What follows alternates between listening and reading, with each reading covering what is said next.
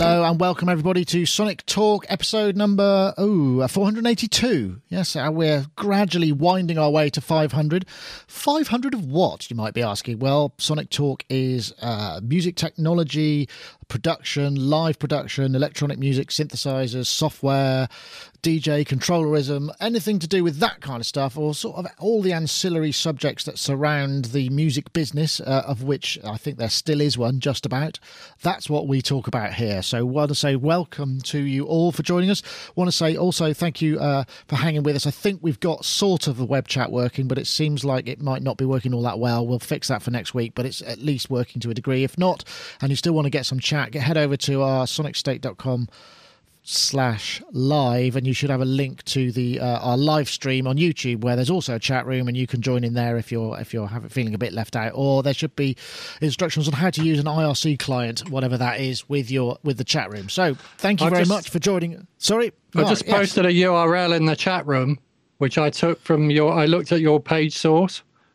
So your height is set to 300 pixels, but I just posted the URL. If you click on that URL, you'll get the thing full screen. There we go. I'm posting that in, I think I'm posting that in YouTube as well. Thanks for that, Mark. Before we get to our guests, I should quickly say hello and thank you to our sponsors, iZotope, who will be giving away a copy of Neutron, their mixing tool, which we talked a little bit about last week. It was sort of rather spontaneous praise for it, which was great, if a little embarrassing, being that they're a sponsor of the show. It was in no way fixed. It's just that it's that good, right? So if you want to win one, stick around, and that will be coming up about halfway through the show. So let's now get to our guests. As you've heard from Mr. Mark Chinley, who has, amongst many things, now got the correct lower third to his profession. Sonus Magus, which is a music shop of curiosities, oddities, and DIY and custom-made instruments, electronica, and all of that sort of thing in Glastonbury. How are you, Mark? I'm all right. And that's brilliant, because now I can stop going on about it. That's good. Oh yes, I suppose so. Well, that's fair enough. We did do a deal. So if I do your I feel a little bit like everything I talk about seems to revolve around that. So I'll make a conscious effort not to bring it up a million times during the podcast. That's fair enough. I think that's a fair deal. I think I'll stick with that. But thank you, Mark. Mark, as well as being the proprietor of said music shop, Mark has a history and background in music production, live production, sound design, all of those things around it. Would that be fair to say? I think that would be fair to say. I'm very old and I've done lots of things. And all of them are legal and above board, I might add. Oh, right. Of course, yeah. Right, so let's get on to guest number 2, Mr. Gaz Williams, who's there in Bristol, where I think that's in his production room, where he does mastering, record producing, mixing, recording, and is also a keen music technologist, as you'll probably see him on a few of our episodes of Sonic. What's it called? Sonic Lab. That's right. Stuff where we review things. Gosh, I'll get there in the end. Yeah, and a bassist. Oh, yes, of course, I forgot that. See, I can't see your bass tree behind you. I can only see like a headphone tree. There we go. There's a bass. Gaz Williams was over with us yesterday looking at, as I said earlier, Cubase 9. So we'll have that coming up quite soon. Yeah, it's good. It's good as well. Excellent fun. Excellent fun. Well, I'm just turning around to make sure everything's working because it was a bit of a hurried thing. Sometimes, because what I have to do is the Facebook, like, this is dull. I'll say it once and I'll probably say it every week, even though I say I don't say it again. Because I do use Facebook Live, I have it happening at a specific time, because if I don't, then you end up with all of this preamble, because I can put the preamble on YouTube, but I would rather keep it sort of tight without all the waffling before and after. So that's why I try and get it bang on 4:03, I think we were today, so I'm hoping those Facebook users can see all of that. So what a week. Have we got some news this week? Because as we know, it's been a little bit quiet because obviously people have really focused on NAMM, although we have in fact got first up Music Messe coming up at the beginning of April. I think that's the 5th to the 8th of April, and then Superbooth in Berlin, which is the 20th to the 22nd of April. We'll be going to both of those, so you'll be able to see all of the stuff that we get from there. So let's start with this guy. This is multitracks.com. This is a chap called Will Doggett. Trainer and director of training development at multitracks.com. I'm here at Worship Connect at Sweetwater in Fort Wayne, Indiana, in the Performance Theater. you guys are going to get a very kind of special behind-the-scenes video tutorial. So this event, we've had Matt Gilder and the rest of the band for Chris Tomlin here. Matt has this great Ableton rig where he's running 2 computers at the same time, what we call a redundant rig, to where if one goes down, the other one keeps going. So what I wanted to do is kind of break down everything you need to do this. Now, if you look at the table, it's a bit of a mess here, so obviously you don't want to stand on stage leading worship with this. Typically, you're going to put that in a rack like what Matt has. Going to be nice and neat and tidy, but I try to break everything out so that you can get kind of each individual piece and understand it. So the very first thing is kind of why would you... Right, I won't play the whole thing, but this is quite interesting because I don't know if any of you have been... Well, I know you both have been involved in live production. Running an A and a B rig, similar, if you're doing a live show and you've got maybe virtual instruments, you've got backing tracks, you've got DAW stuff happening, it doesn't have to be Ableton Live, it could be Logic or whatever. There used to be these kind of really custom, bespoke, kind of relay switched kind of sensing systems that became really kind of complicated and insanely expensive to be able to run 2 rigs.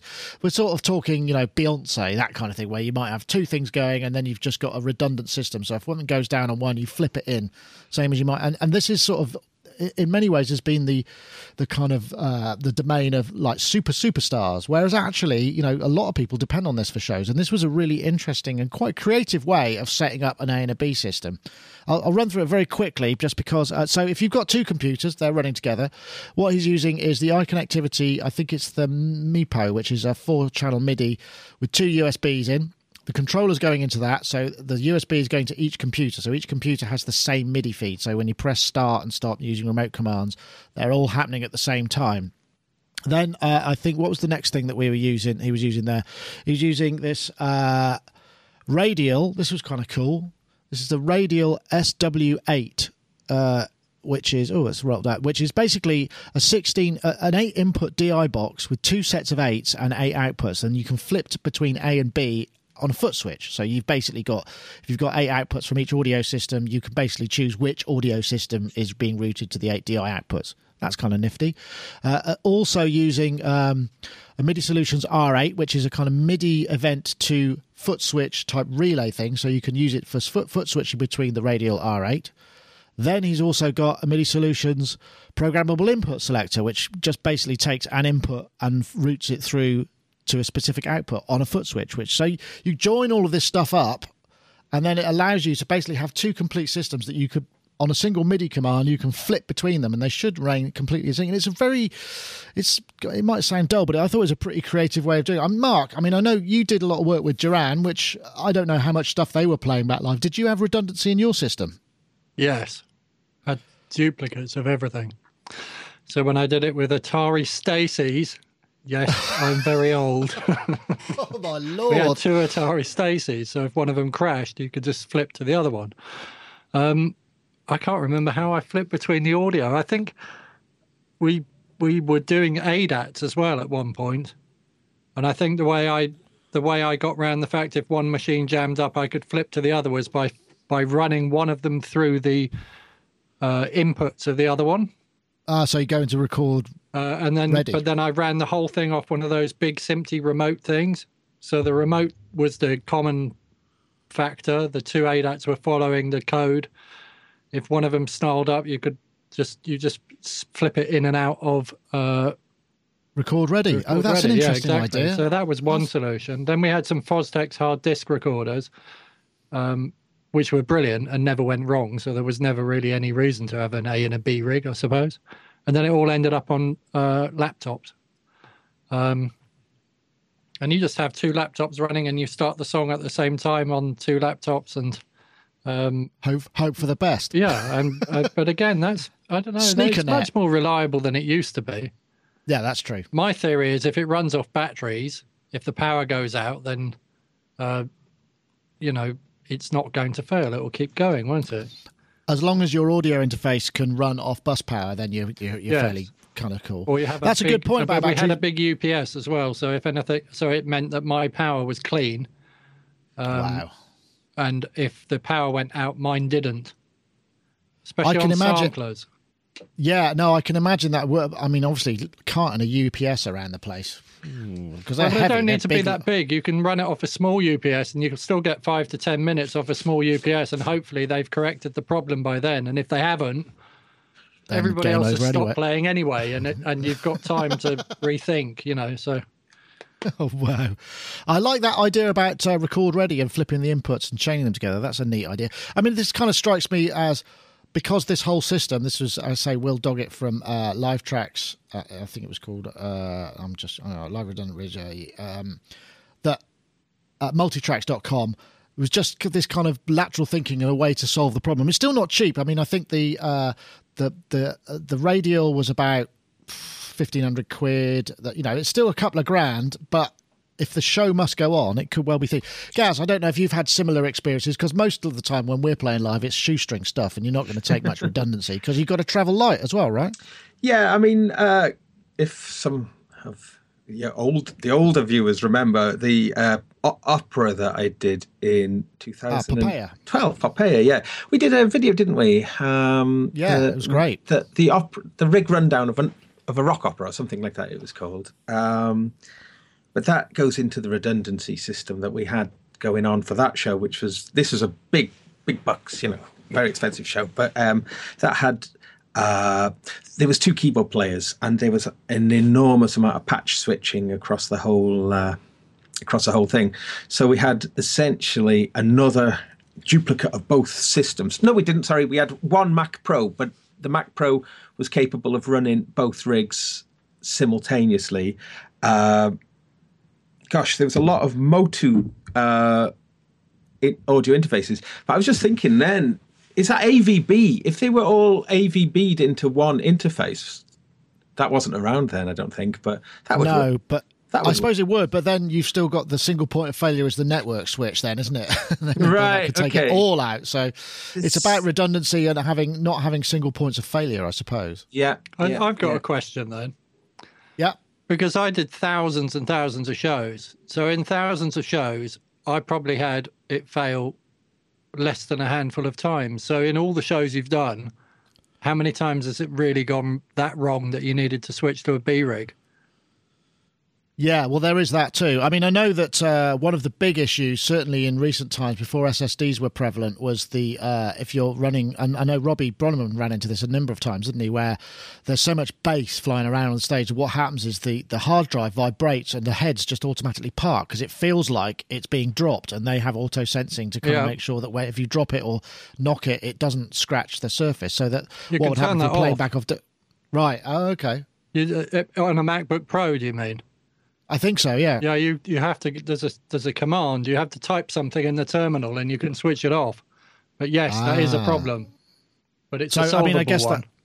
Yeah, or just have no bass in the system. I suppose that's the other thing. Have all the. But anyway, that's quite common. I think for DJs as well, because they now quite often, if laptop DJs, they'll put. I remember seeing people with rigs on massive pieces of spongy foam, so there's very little kind of transference of the actual vibrations going through. But that's. I don't know, I just thought it was an interesting lateral way of thinking. So essentially, just to recap, what he's got is he's got 2 separate laptop rigs, a common iConnectivity MIDI interface which talks to both of them. Everything is remotely run via a control surface or a keyboard. So stop commands, clip changes, all of that sort of thing are done by a MIDI remote. And then each of the laptops has its own audio interface, and they're going into this switching DI box, so you can switch between the 2 sets of inputs. And then at the same time, there's which is done on a foot switch, and there's also a MIDI input routing, because you want to be able to route the MIDI sort of in or out to just one or other rigs, otherwise you'll end up with doubling. And that was these are MIDI solutions things, which also is on a foot switch. So you've got like a MIDI command to foot switch emulator, which will then flip inputs and what have you, and that seemed like quite a cool system. And then you can flip back, because if it's in sync, I mean, if you were running some kind of master clock and that was going into the master interface and running both things, then you could when you come back online, they should all pick up again depending on which DAW you're using. So just kind of quite a laterally interesting way of doing things. Anyway, I thought the master clock part of it is an important part of it, because if you've got a stable master clock and it keeps going, obviously, as you say, your sequencer will be in the right place, even if it's crashed or whatever, or you've had to switch. So I mean, I know that it's a redundant piece of technology, but that the BRC thing was a really brilliant master clock. Oh, yeah, that's true. I suppose that does bring in other issues, which is, because obviously, it's not just it's like Gaz. I mean, how many bases do you take? Do you bother? Do you sometimes think, I'll just take one base and it'll be all right, and don't have one at the side of the stage that you could just grab if you snap a string? Because that can be a game killer, can't it, really? I mean, I take two out with me for the big gigs. And, we were, big gig, headlining Simple Things Festival in Bristol. And my first note, I go to do a big note, bang, string snap, first note. Oh dear. Yeah, so having another bass is, it's essential for those shows. Smaller gigs, not such a problem. I don't break strings very often. I was so surprised for the string to snap on that first note, but but this topic does tap into one of my pet hates, and that is playback tracks and the evil that they have done to the music. Evil, I'm telling you. I tell you, it killed it. It's the death, and I really hate it. I hate it. I think if you're doing electronic music, there's other means. But I think, and I think there's, in some situations it's possible, but in most cases it's evil. So yes, name and shame. That's what I say. Interesting. I don't know. I mean, because sometimes, the thing is, okay, let me put it to you this way. If you've got a touring act, you've got, some small gigs and the public want to see them, they can't afford to take enough musicians on the roads to be able to make it all. So, that happens though, doesn't it? Yeah, but this is why I keep music live, It's just like, it's terrible. Down with it. I wouldn't have had a bloody job if Duran didn't have backing tracks. I'd have never worked for them. Well, and I should add, the public are become more and more sort of demanding as to what they want to hear reproduced in a live scenario as well. I asked some girls who'd just seen this concert that I knew there was playback tracks, and I told them, and they couldn't give a monkeys. They loved it. They were singing along. Yeah. They said makes no difference. So I was thinking, am I just stuck in some sort of muso thing here? But no, I realised it's spiritually dead and it's cheating. Music is the moment. Bang. Yeah, well, I suppose, one could argue, because, there could be arguments where is Ableton Live playback or not? Yes, it is, but it can be configured in a way that makes it much more of the moment, right? That makes all the difference. I think what I'm talking about is safety net back, this is the kind of thing. If the lead vocalist, he struggles on the chorus to hit those high, so he's singing live in the verses. When it gets to the chorus, automate out his lead vocal, playback goes in with the lead vocal, back into the verse, live. Everyone thinks, he's singing live. Okay. It's the deception is what I'm with you on that. That is what I'm in. That's what I'm raging against, you see. It's the deception. Go to see a band, I want to hear the vocalist sing. I don't want it to be on backing. For sure. But also the thing that most of them do is just augment the backing vocals. Now, getting backing vocals live for real is really hard. So they just have everyone's kind of miming. The backing vocals come off the playback tracks. I tell you, that's what I'm going after. That's the stuff. Name and shame that stuff. Hang on. Definitely. When we collectively did that show in Bristol, I had all my backing tracks and I had all my backing vocals on there. Was I rubbish? So Gaz, does that mean Mark should have actually hired a band? Yeah, I should have done.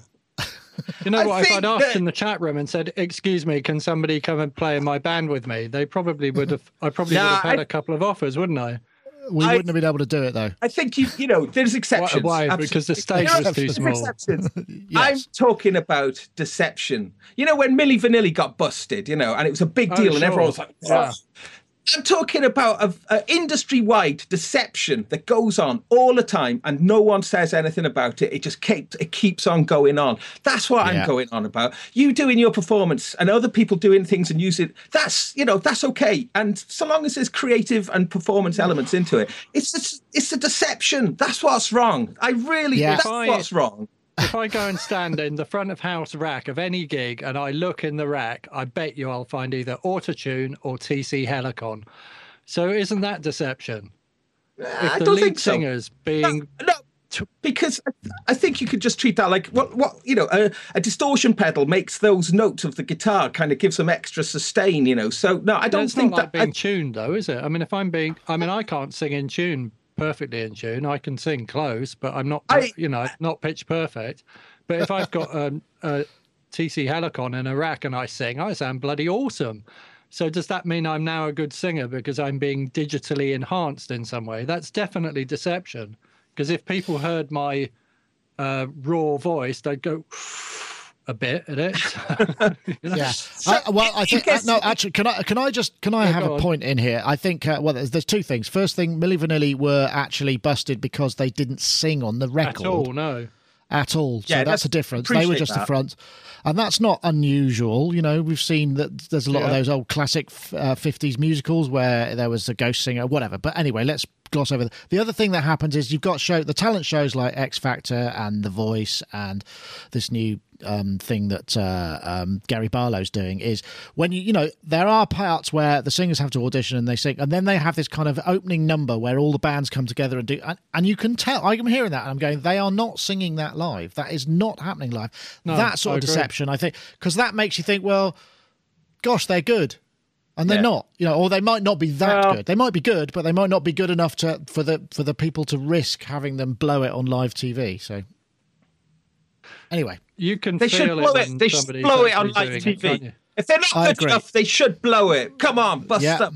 I tell you what, there's only so few slots of music that's available. There's only so few slots.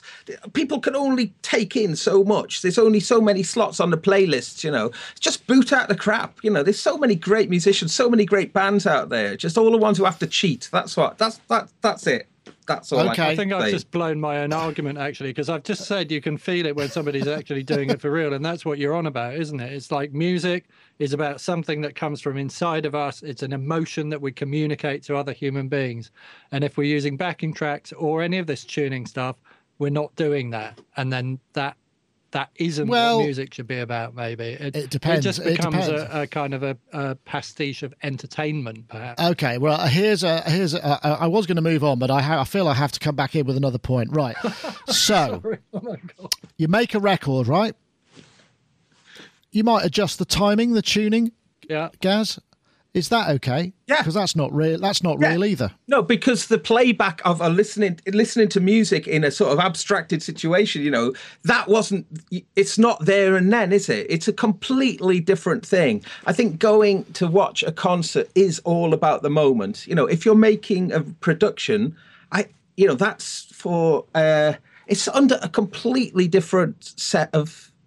It's You're not pretending that you're there in the living room, are you? You want to maybe make that the distinction. Then the distinction is: are you going to watch a show or a performance? They're different things. Yeah, that's a good point. That is a good point. Anyway, we should probably move on. But just what somebody did make some Bantam80 in the YouTube chat room made a point is like basically a lot of because of the way that people are so famous. They want to just have gone to see Justin Bieber or Little Mix or whatever. Who I'm not saying they don't perform some of their stuff or all of their stuff live, but in that case, it's more about the event of being associated, being able to see their kind of idol in the flesh in some respects. So and there's a different motivation as well, and I think that's always been the case for kind of high pop and certainly teen pop. It's not always about hearing them perform in the way that shows whether they're good at A, B, or C. It's about being there and seeing them and having them project themselves upon the audience in some respect. So it's a different dynamic. Anyway, I'm going to stop there. We're going to have to go in with our. We're now just going to have a word from our sponsors. So if you don't mind.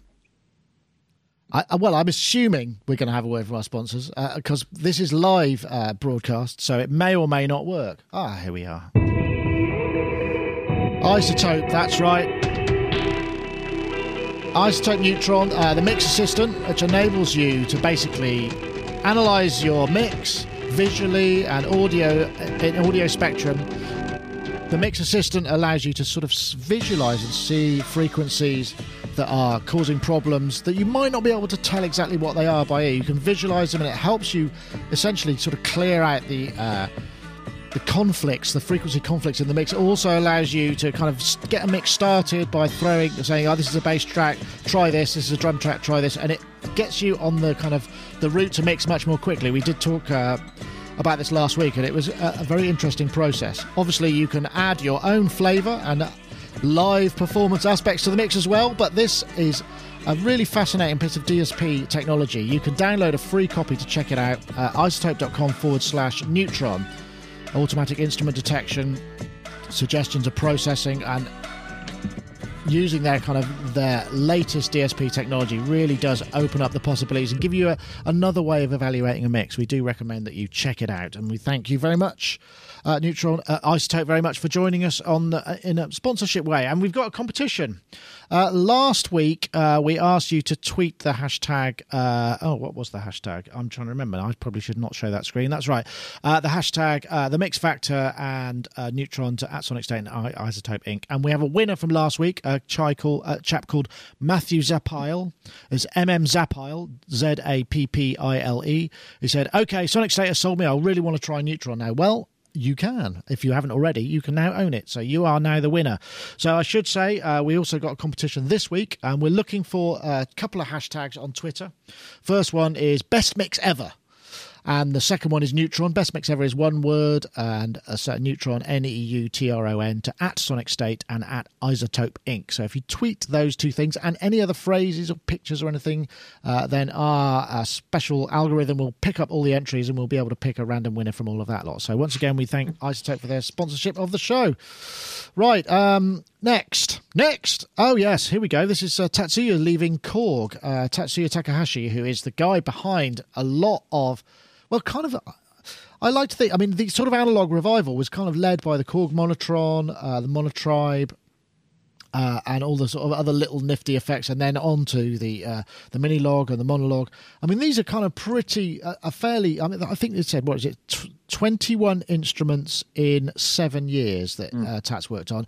I interviewed him at NAMM. I've got an interview coming up, which just sort of a little bit of background, but he's off to not Warmer Climes, he's off to Cologne, to work on more social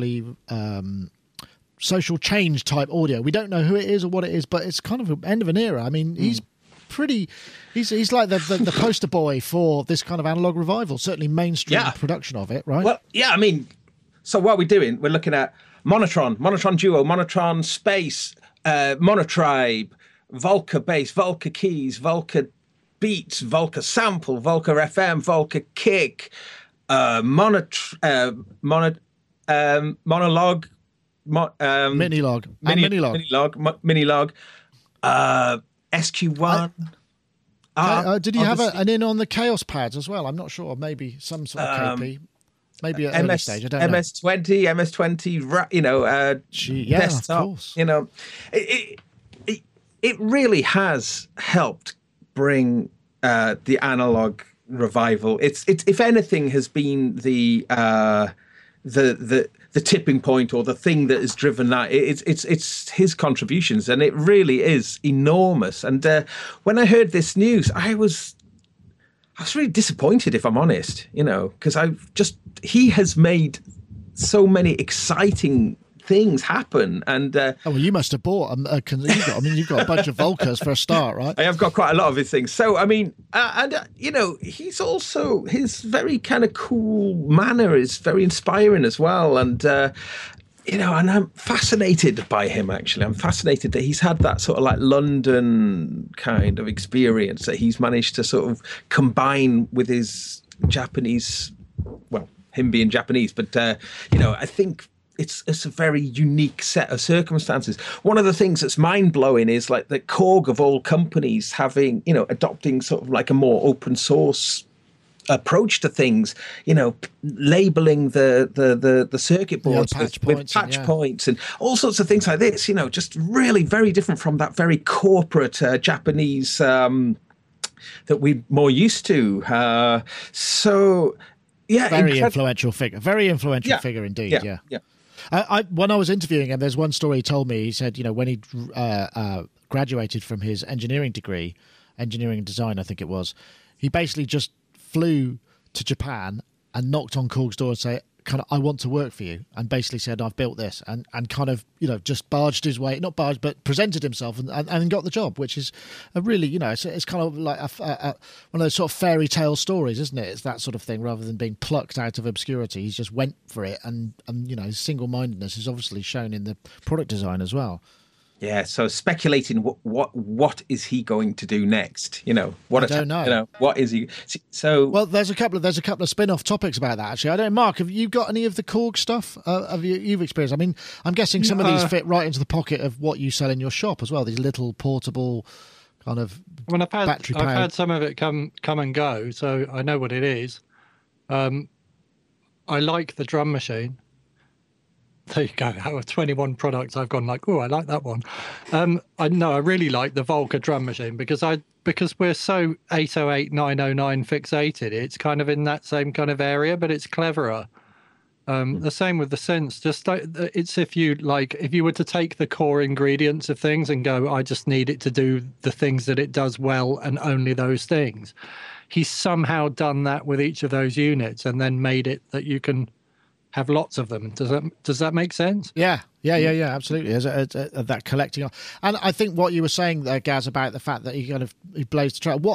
By Korg going, hey, look, we can do it.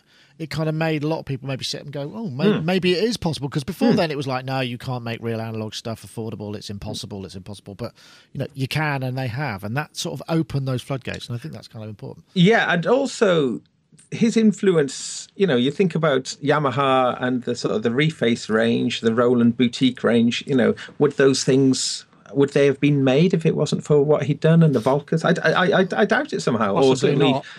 Possibly, yeah. So, because people have oh, sorry, I'm talking all over you, aren't I? Bad. It's fine. Sorry about that. Fine. No, go ahead. People have been asking Roland to reissue the TB303 since they went over £2,000 years ago, haven't they? Yeah. And Roland have just gone, no, we're not going to do that. We want to move on and release the same circuitry that we're currently working on in another 50 cents, all exactly the same. There is this element as well, and certainly Volca users know very much this, that there's almost, I don't want to say punk rock, but there's something like that about it. Those things they've, take the Volca bass, for instance, there's wild little twists, they're not just recreations of things. Each one of those brings brand new little twists. And I really like how the Volca series has developed, how they've just added extra little twists, active step, jump steps, and what's the warp active step on the Volca FM. And, these kind of little interesting, quirky. No, I totally agree. I think. Okay, here's a question for you then. Right. What next? What would you like to see next? I mean, okay, I'll start with you guys. What new Volca would you like to see next? What's your? I mean, let's maybe forget about the mixer. Okay. I don't know. Maybe. What do you think? The Volca mixer.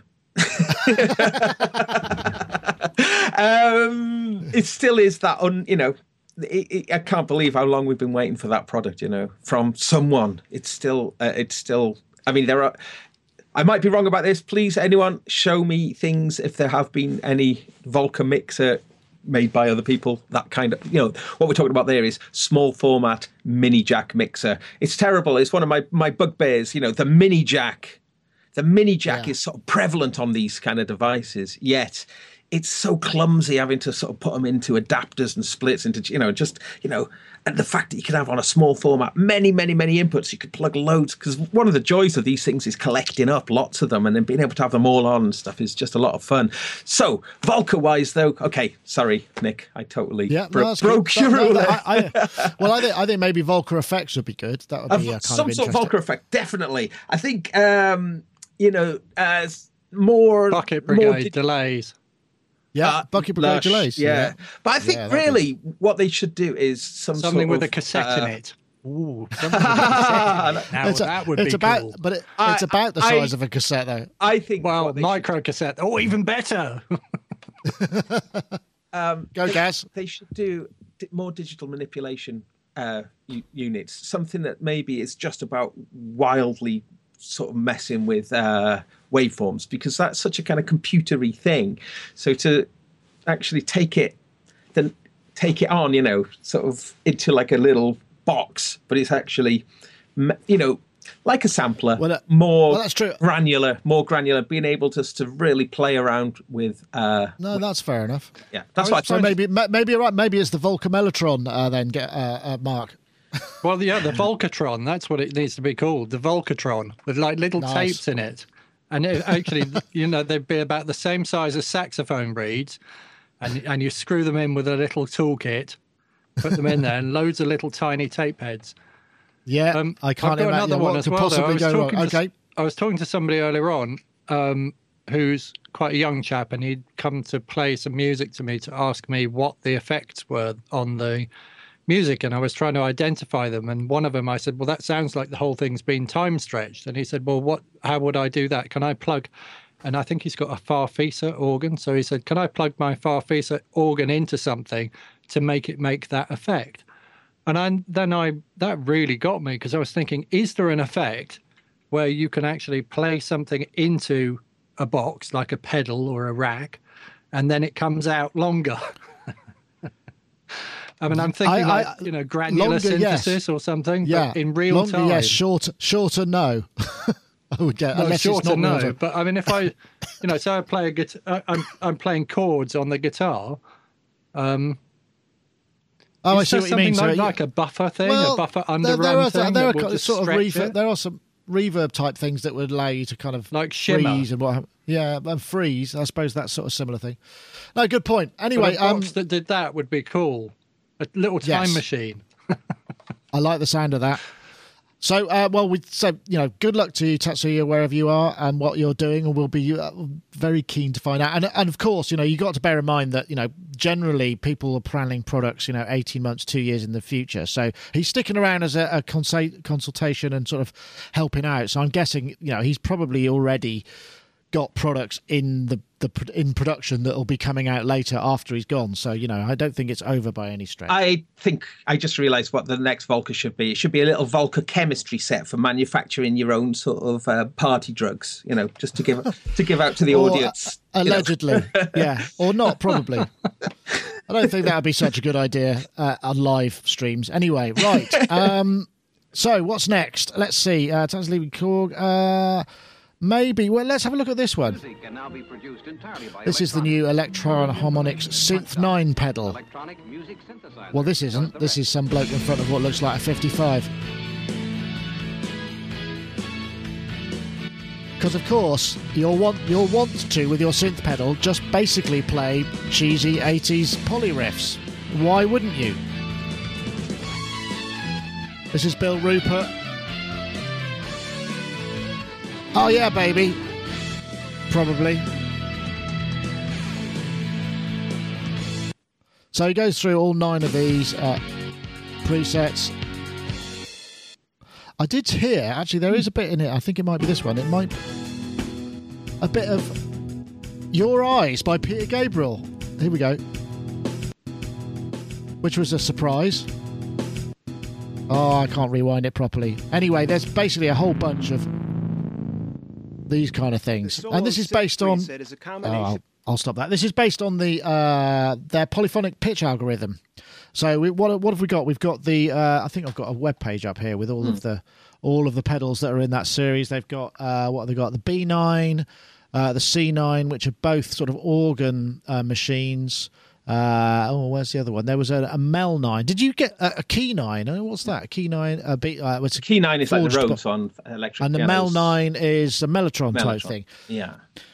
This is interesting because they started out with the microsynth many, which people still rate and still brilliant. use. Yeah. And have you got any of these things?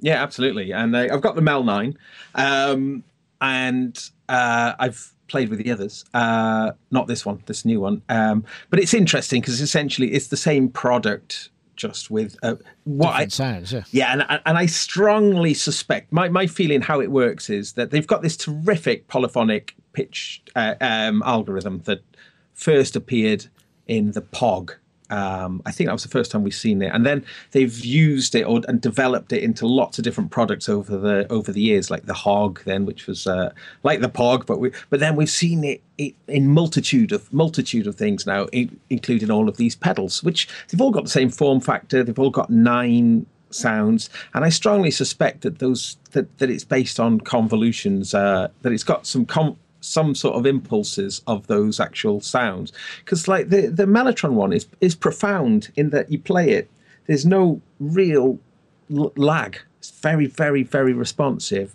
and it sounds uncannily realistic. It doesn't behave anything like a Mellotron. You'd have to sort of simulate that in the way that you play. And just a quick mention about Bill Rupert, who does that and does many of the Electro-Harmonix demos. As a guitarist, he is incredible. He's one of the best I've seen at being able to mimic actual keyboard playing on a guitar. He really is very good at that. So he's an ideal demonstrator for this stuff. But it's interesting because when you just play regular stuff, say on the Mel 9, for instance, it's a peculiar mishmash of sound going on. So you do have to kind of approach it in a certain way. It's very responsive, but that curious mishmash is also something that I'm quite interested in using them in ways, perhaps, I don't know, in unusual ways. Doing lots of pitch bending is really interesting with them. Very, very cool. And I don't know about this. This is just my hunch, but I think that the great and wonderful David Cockerell is somewhere behind the scenes on these pedals. He's the guy from EMS, Akai. I mean, and we were talking about this yesterday, weren't we, Gaz? I mean, I don't know, Mark. Can you think of anything else that has got a polyphonic pitch and analysis algorithm? I can't. I mean, we thought the TC, maybe the TC stuff. There's an Apple OS X app that's got a polyphonic algorithm in it. One of the Boss pedals has got it. Is it the GR? The newest GR2, blue coloured thing, right? Yeah. So there's a couple of them. The SY 300. Is it SY 303 or 300 or something?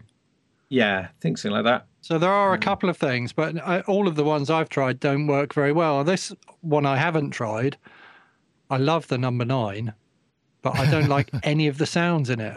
It was kind of very cheesy, wasn't it? Yeah, cheesy for me. That's probably.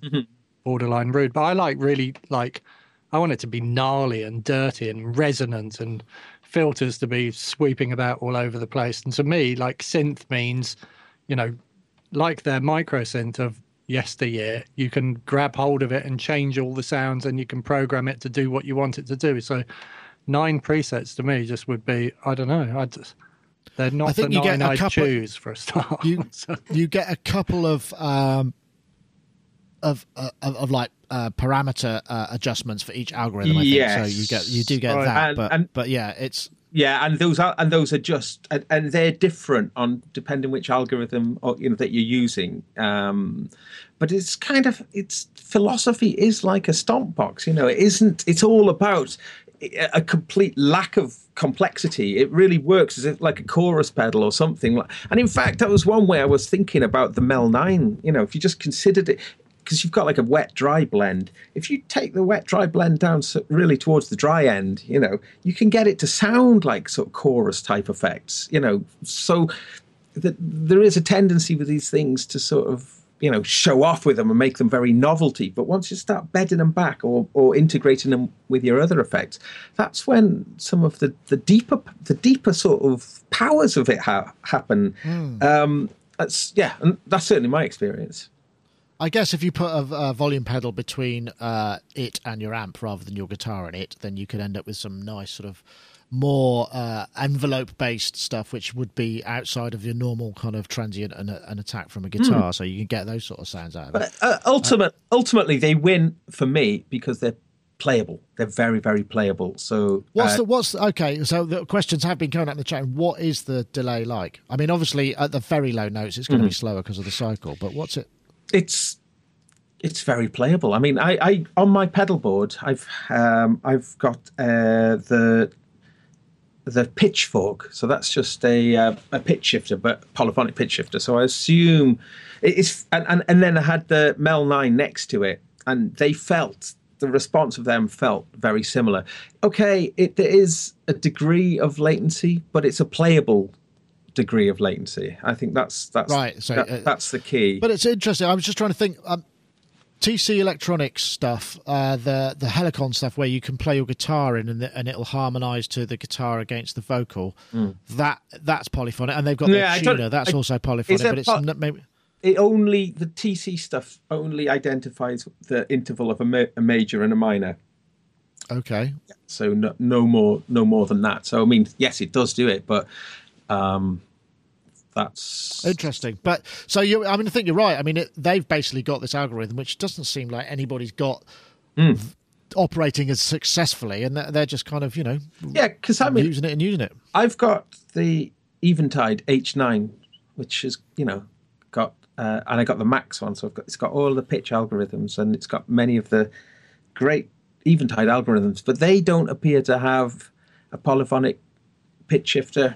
Well, they certainly don't within the H9. So interesting.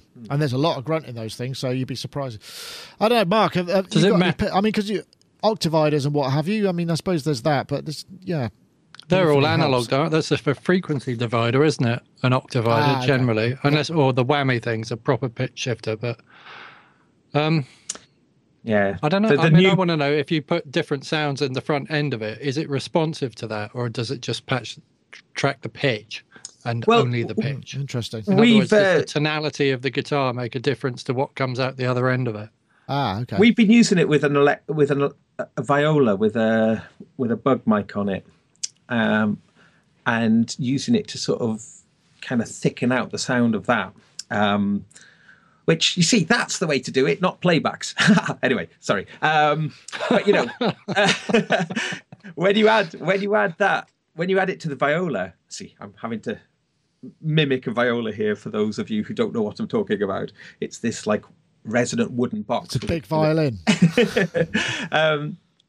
It sounds amazing, actually. It sounds amazing. Again, it's about getting the blend right. But just the way it what I noticed that it did for the viola, when you play a violin or viola with electric instruments, it's almost like it's got like a peak. It's like a very sort of peaky sound, and that peaky sound isn't fat enough for rock. Rock instruments are kind of quite fat sounding, and what the Mel 9 does to the viola is it just kind of gives it a wider sonic footprint in a way that just makes it sort of work with rock instruments. It's less peaky and more sort of really cool. Interesting.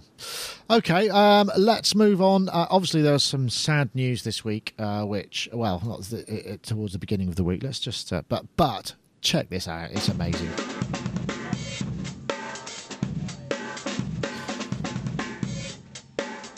Mr. Clyde Stubblefield at what looks like a drum clinic, doing a bit of his funky stuff. Sadly passed away 18th of February. And it's sad in many ways. I mean, I don't know how active he was during later life, but yeah, round of applause there for Mr. Absolutely.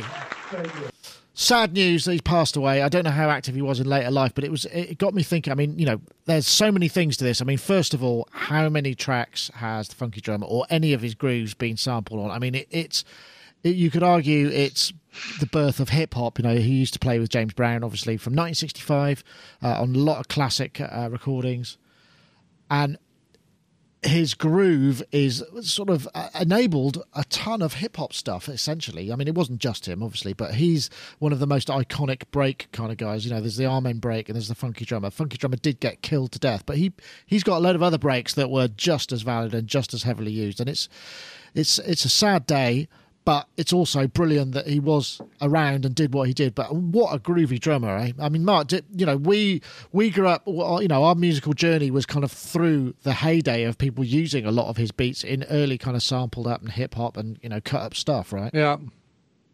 I mean, the thing I liked about it was that his drum kit sounded like a drum kit. So actually, if you look at my musical career, if my musical career started when I was like, say, 14 or 15 when I started playing the guitar, Phil Collins had come along with his like canonic kind of tom-toms, and everything at the end of that era was kind of this big kind of reverb on things. And then when that came back around, I suppose, because I guess the whole James Brown thing predates that anyway. When it became popularized and sampled, to me, it was like refreshing because it sounded like, oh, hang on a minute, that actually sounds like a drum kit now and not like this kind of synthetic, overly gate reverbed kind of thing. So, I mean, it led me to miking kits up with like one mic and trying to get that sound. Unfortunately, I never met anybody that could play as well as him. Yes, there is that. Because when he plays it, you just say, oh, that looks really easy. Yeah. That's how it's done. And then you just go, wait a minute. That interplay between the hi-hat and the grace notes on the snare, I mean, just astonishing, really. I mean, it really it was such an iconic thing. And, I mean, this also got me thinking a little bit more about, there used to be a period, and I don't want to get all retro and think, oh, not like the old days, but I was trying to think, okay, drummers that I would know the name of now, the last person I can think of that you would think, oh, yeah, that guy's a drummer and he's a drummer, was Dave Grohl. That's the last person I can think of that you think, yeah, he's a famous drummer.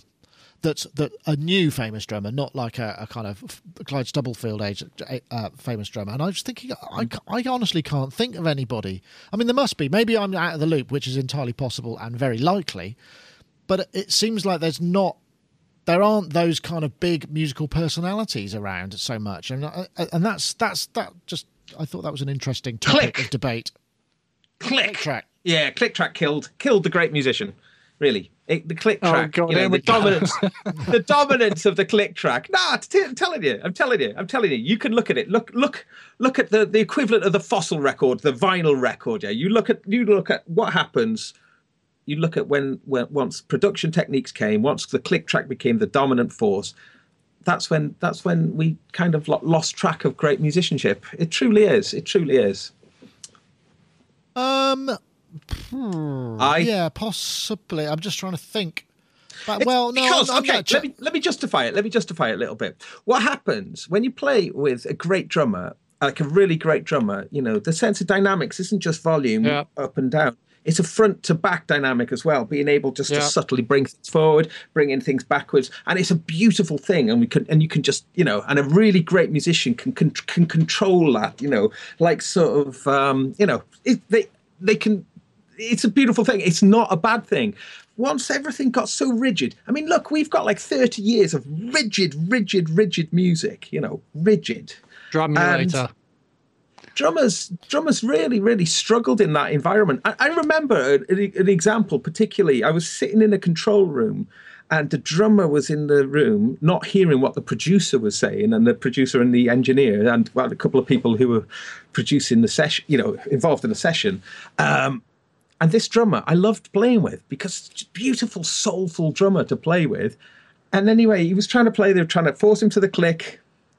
And they were just slagging him off. They were slagging off his musicianship. They were slagging him off. They were saying he was rubbish, and I heard them slagging him off to other people as well. And I just thought, so there we go. That's that example there, I think, manifest across 30 years of click dominance has seen. That's why I think it gives drummers an inferiority complex, that whole play. Well, to maybe, the yeah, maybe so. I mean, I've sat with people and then recorded them. They've done like a great performance, and then we've gridded it. So you go through a 16th note at a time in Pro Tools on the multi-track across and just juggle things back and forth. In fact, Rich Hilton taught me how to do that, thinking about it. But I don't know. And then you chop it up into chunks, and then you go, actually, that verse is better than that verse. Right. Okay, let's use that verse then. Oh, right, that chorus. Oh, no, those first two bars of that chorus are the best one. And in the end, there's like about 3 or 4 bars of their playing, and it's been homogenized and dehumanized. And all of the push-pull stuff's gone out of it. And it's kind of like we've turned them into a loop, I suppose, as a programmer, Pro Tools guy.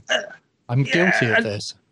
Yeah, well, I would like to say, I always felt really uncomfortable with cutting up drum multi-tracks because I just thought, well, I can't. I mean, I program drums a bit. I mean, I'm not a drummer. I'm not a musician. It's like, what's good? Am I the best person to decide this? It sort of I felt the responsibility was a bit too beyond my musical capability in many ways, and so I think, but but as a counter to that, the thing is that's changed massively. I mean, now you can take the grooviest musician in the multitrack and impose their feel onto it. This is if you're not playing all together in the same room and you're doing overdubs. I mean, Gaz, you were talking about that as well, where you can just kind of go, that's a really groovy performance, make the grid work to him. So, just get the tempo map and let it work and then snap to that. So you're still snapping, but you're not snapping to a rigid grid. Yeah. I think that's the key. That's the key. And, I don't want to be a hypocrite about things. But I think preserving musical performance, if it's it's only worth doing if it's a good performance, you know what I mean? But yes, if you use some of the tools like Melodyne 4, I often go on about the timing detector within Melodyne 4, the ability to create astonishing click tracks from non-clicked performances is amazing. And what I do is I use Melodyne 4 as a means to create a tempo map then of the recording, and then I'll export that out. I tend to use it in Cubase then. Cubase has a pretty good tempo detection. Very good tempo detection algorithm, but the Cubase one works on a single track, so you can kind of feed it hi-hats or overheads or something like that. Or anything, guitar. But with the Melodyne way, it aggregates from as many tracks as you put into it. So it's much more. Yeah. Okay. Interesting. Yeah. And it's cool because if you've got like a whole band's worth of multi-track and you've put them in, I tend to sort of pick like maybe 3 or 4 drum tracks, a rhythm track, and a bass track, whatever, and then you do this tempo assign. I think the thing is, though, it is hard work. It is hard work to do this. And, a lot. And I think this is the bottom line. A lot of producers, just because it's hard work, will just seek out, as Mark mentioned, just a small part of it, copy and paste it or whatever. Well, that again comes down to the fact that, when all of this stuff was in its infancy, the Pro Tools operator and the recording process would have been in the studio, the $1,000, plus a day studio, and you're doing that in that environment. Now, you don't necessarily, you wouldn't work in that way. You'd probably go and record some drum tracks or some wild tracks, come back, sit in your basement studio or whatever, sort it all out, maybe go back again and do some overdubs or whatever. So you can compartmentalize it a lot more. So that's why it's probably coming back in. It's not about the money on the day. It's about the workflow which works to be able to get the best out of it. And people are, as we saw with the Ableton Live, here's how you do the redundancy. People are thinking of really interesting and cool ways to use the technology to work with humans rather than to have humans work with it, right? Mm-hmm. Uh-huh. Yeah. You've also, there is something going on though with younger people now largely through like the band Vulfpeck, and we've talked about them before on the show, and they did that all the drum pattern things. I can't remember what it was. I'm sure someone in the chat room can help out there. The Vulfpeck drum. Oh gosh, I'll come back to me in a moment. But they, as a young band, have been really keen to sort of help educate. And recently, they've been doing performances and having Bernard Purdie guest with them. Oh, wow! Yeah, so some great footage of them. This young band doing sort of kind of cool stuff but featuring these old musicians, and I love that. This acknowledgement, like what got us with this conversation with the poor Clyde Stubblefield, but just keeping those personalities kind of alive. I think that's a really valid point. And as I said, I did sort of out the challenge. Okay, who are these? People are throwing lots of lots of names of other drummers or musicians, and they're all from sort of, most of them are from before that time. So I think that's an interesting concept. I mean, we've got Corey Henry, we've got some in the keyboard range, some of those kind of people, and they're current guitarists who are virtuoso. But it's very, and the same used to be with bass players as well. You get a bit of that, but I mean, I'm thinking, apart from you guys, obviously there aren't so many modern, recognised not virtuoso, but well respected and public name kind of people who are known to a lot of people as great players who have come through. And I don't think it's because they're no good. It's because it's harder to find out who they are, perhaps, right? Who is the... who? Were you talking to Gaz and I've just done it again? Either. No, carry on. I was going to say, just who is general... the modern day equivalent of somebody like Steve Gadd? Like, who have we got in 2017 who is the equivalent to Steve Gadd? Because he's a sort of a household name, isn't he? And yeah, well, actually, who's the guy who played with Jed, who played with Peter Gabriel? Jed. Jed Lynch. Yeah. Jed Lynch. I've played with Jed. I mean, he's a really, really good drummer, and he's quite a field drummer, and he's not really into click tracks. I know that, but when you hear him play, he's really, really good, and he plays with the and I guess Omar Hakim, but he's a more modern. That's a slightly newer name, but it's still quite. Yeah, Jed is amazing and a great friend of mine. But he is. We did this one time. Sorry, it's a little anecdote. This one time we were doing this gig. It was an outdoor gig, and it was in a town square, so people could. When we were doing the sound check, people were amassing, just kind of interested, and knowing that it was Peter Gabriel's drummer. He's quite a lot of people thought, and he's sound checking the drums. He's doing the toms, he's going through the whole drum, sound checking it. And then the guy asks him to play the whole kit, and there's a load of people all gathered. So he goes to play the whole kit and plays really rubbishly, but sort of not rubbish enough to be like obviously rubbish, but rubbish enough just for everyone. Just to disappoint everyone who was waiting. He's quite deliberate. Like the Joker. Deliberately sort of, just knowing all these people kind of expected him to do something a bit special. Well, I did some sessions with him because on an album I was working on, it was like there were some classic records that the people I was working for wanted to kind of recreate some of those drum sounds and drum vibes of that particular time. So Jed came in and he brought a load of different bass drums and a load of different mics and different snares and stuff. And we went through it was just tons, ZZ Top, loads of grooves, and we went through them all. And he recorded 15 minutes of each one, a bunch of fills and what have you. And then I took all the multi tracks away. And honestly, I was getting so close. I mean, it's not my skill. I was getting so close to the original sound of and feel of the drums that he just kind of like emulated those loops. It was amazing. I was like, wow, how on earth did you do that? And that sort of shows the skill, I suppose, involved with somebody who has that kind of craft. But it's not a kind of like check my drum solo out kind of skill, I suppose. So maybe that's the difference. The flamboyancy is not so much there. There's a guy in London, I can't remember his name, who's got a recording studio in up north, Kentish Townish kind of area, called Funny Bunny, I think.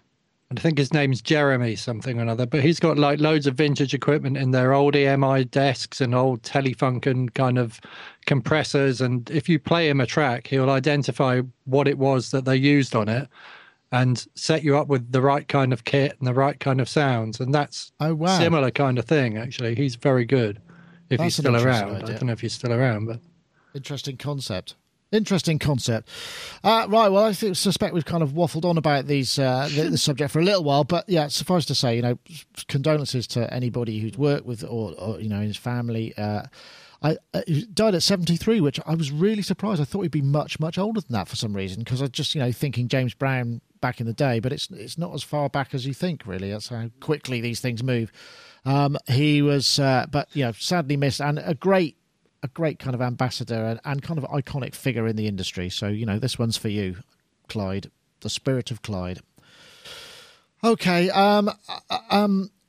that's probably it for today. I think essentially now all it remains me to say is don't forget, if you want to enter the competition from iZotope to win iZotope's Neutron, the Mix Assistant and Mix plugin, tweet the hashtag best mix ever and the hashtag Neutron to @SonicState and @iZotope Inc. and that will get you entered for the competition. We can send that out next week when we do another show, because there will be another one next week. So it just remains me to say thank you very much, Mark Tinley, for joining us of Sonus Magus or Magus. Is it Magus or Magus? Either. I don't mind. Okay. I don't know how to pronounce it. I'll tell you what. If somebody knows how to pronounce it, would they please send me like a voice clip? of how it should be pronounced in proper Latin, you know, than when I'm wizarding with my noises. And telling people reikuleles, that's my latest line. I've got a ukulele in my shop which I claim to have done Reiki on. That might be a lie.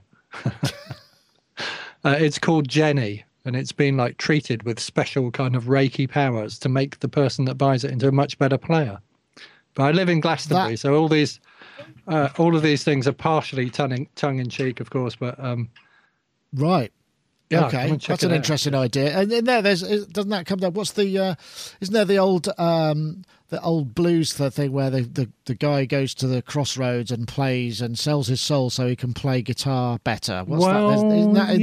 Isn't that there's that sort of spirituality is connected in? If you come into Abbey Mews, where my shop is, it's an old 60s arcade, and there's beige tiles on the floor, and as you come into the Mews, there's a white tile arrow, about one set of tiles white, that runs the whole length of the Mews, and it stops outside my door, and there's an arrow coming into my shop pretty much, and an arrow going into the art gallery opposite. So I've decided I am actually on the crossroads in Abbey Mews. You're on that ley line. And I know a man who throws all sorts of strange alcohol incenses around, who came and he plays slide guitar, actually. So he claims to be a New Orleans-y sort of a practitioner of such things. He's been by to, you know, and his spirit, to look for souls.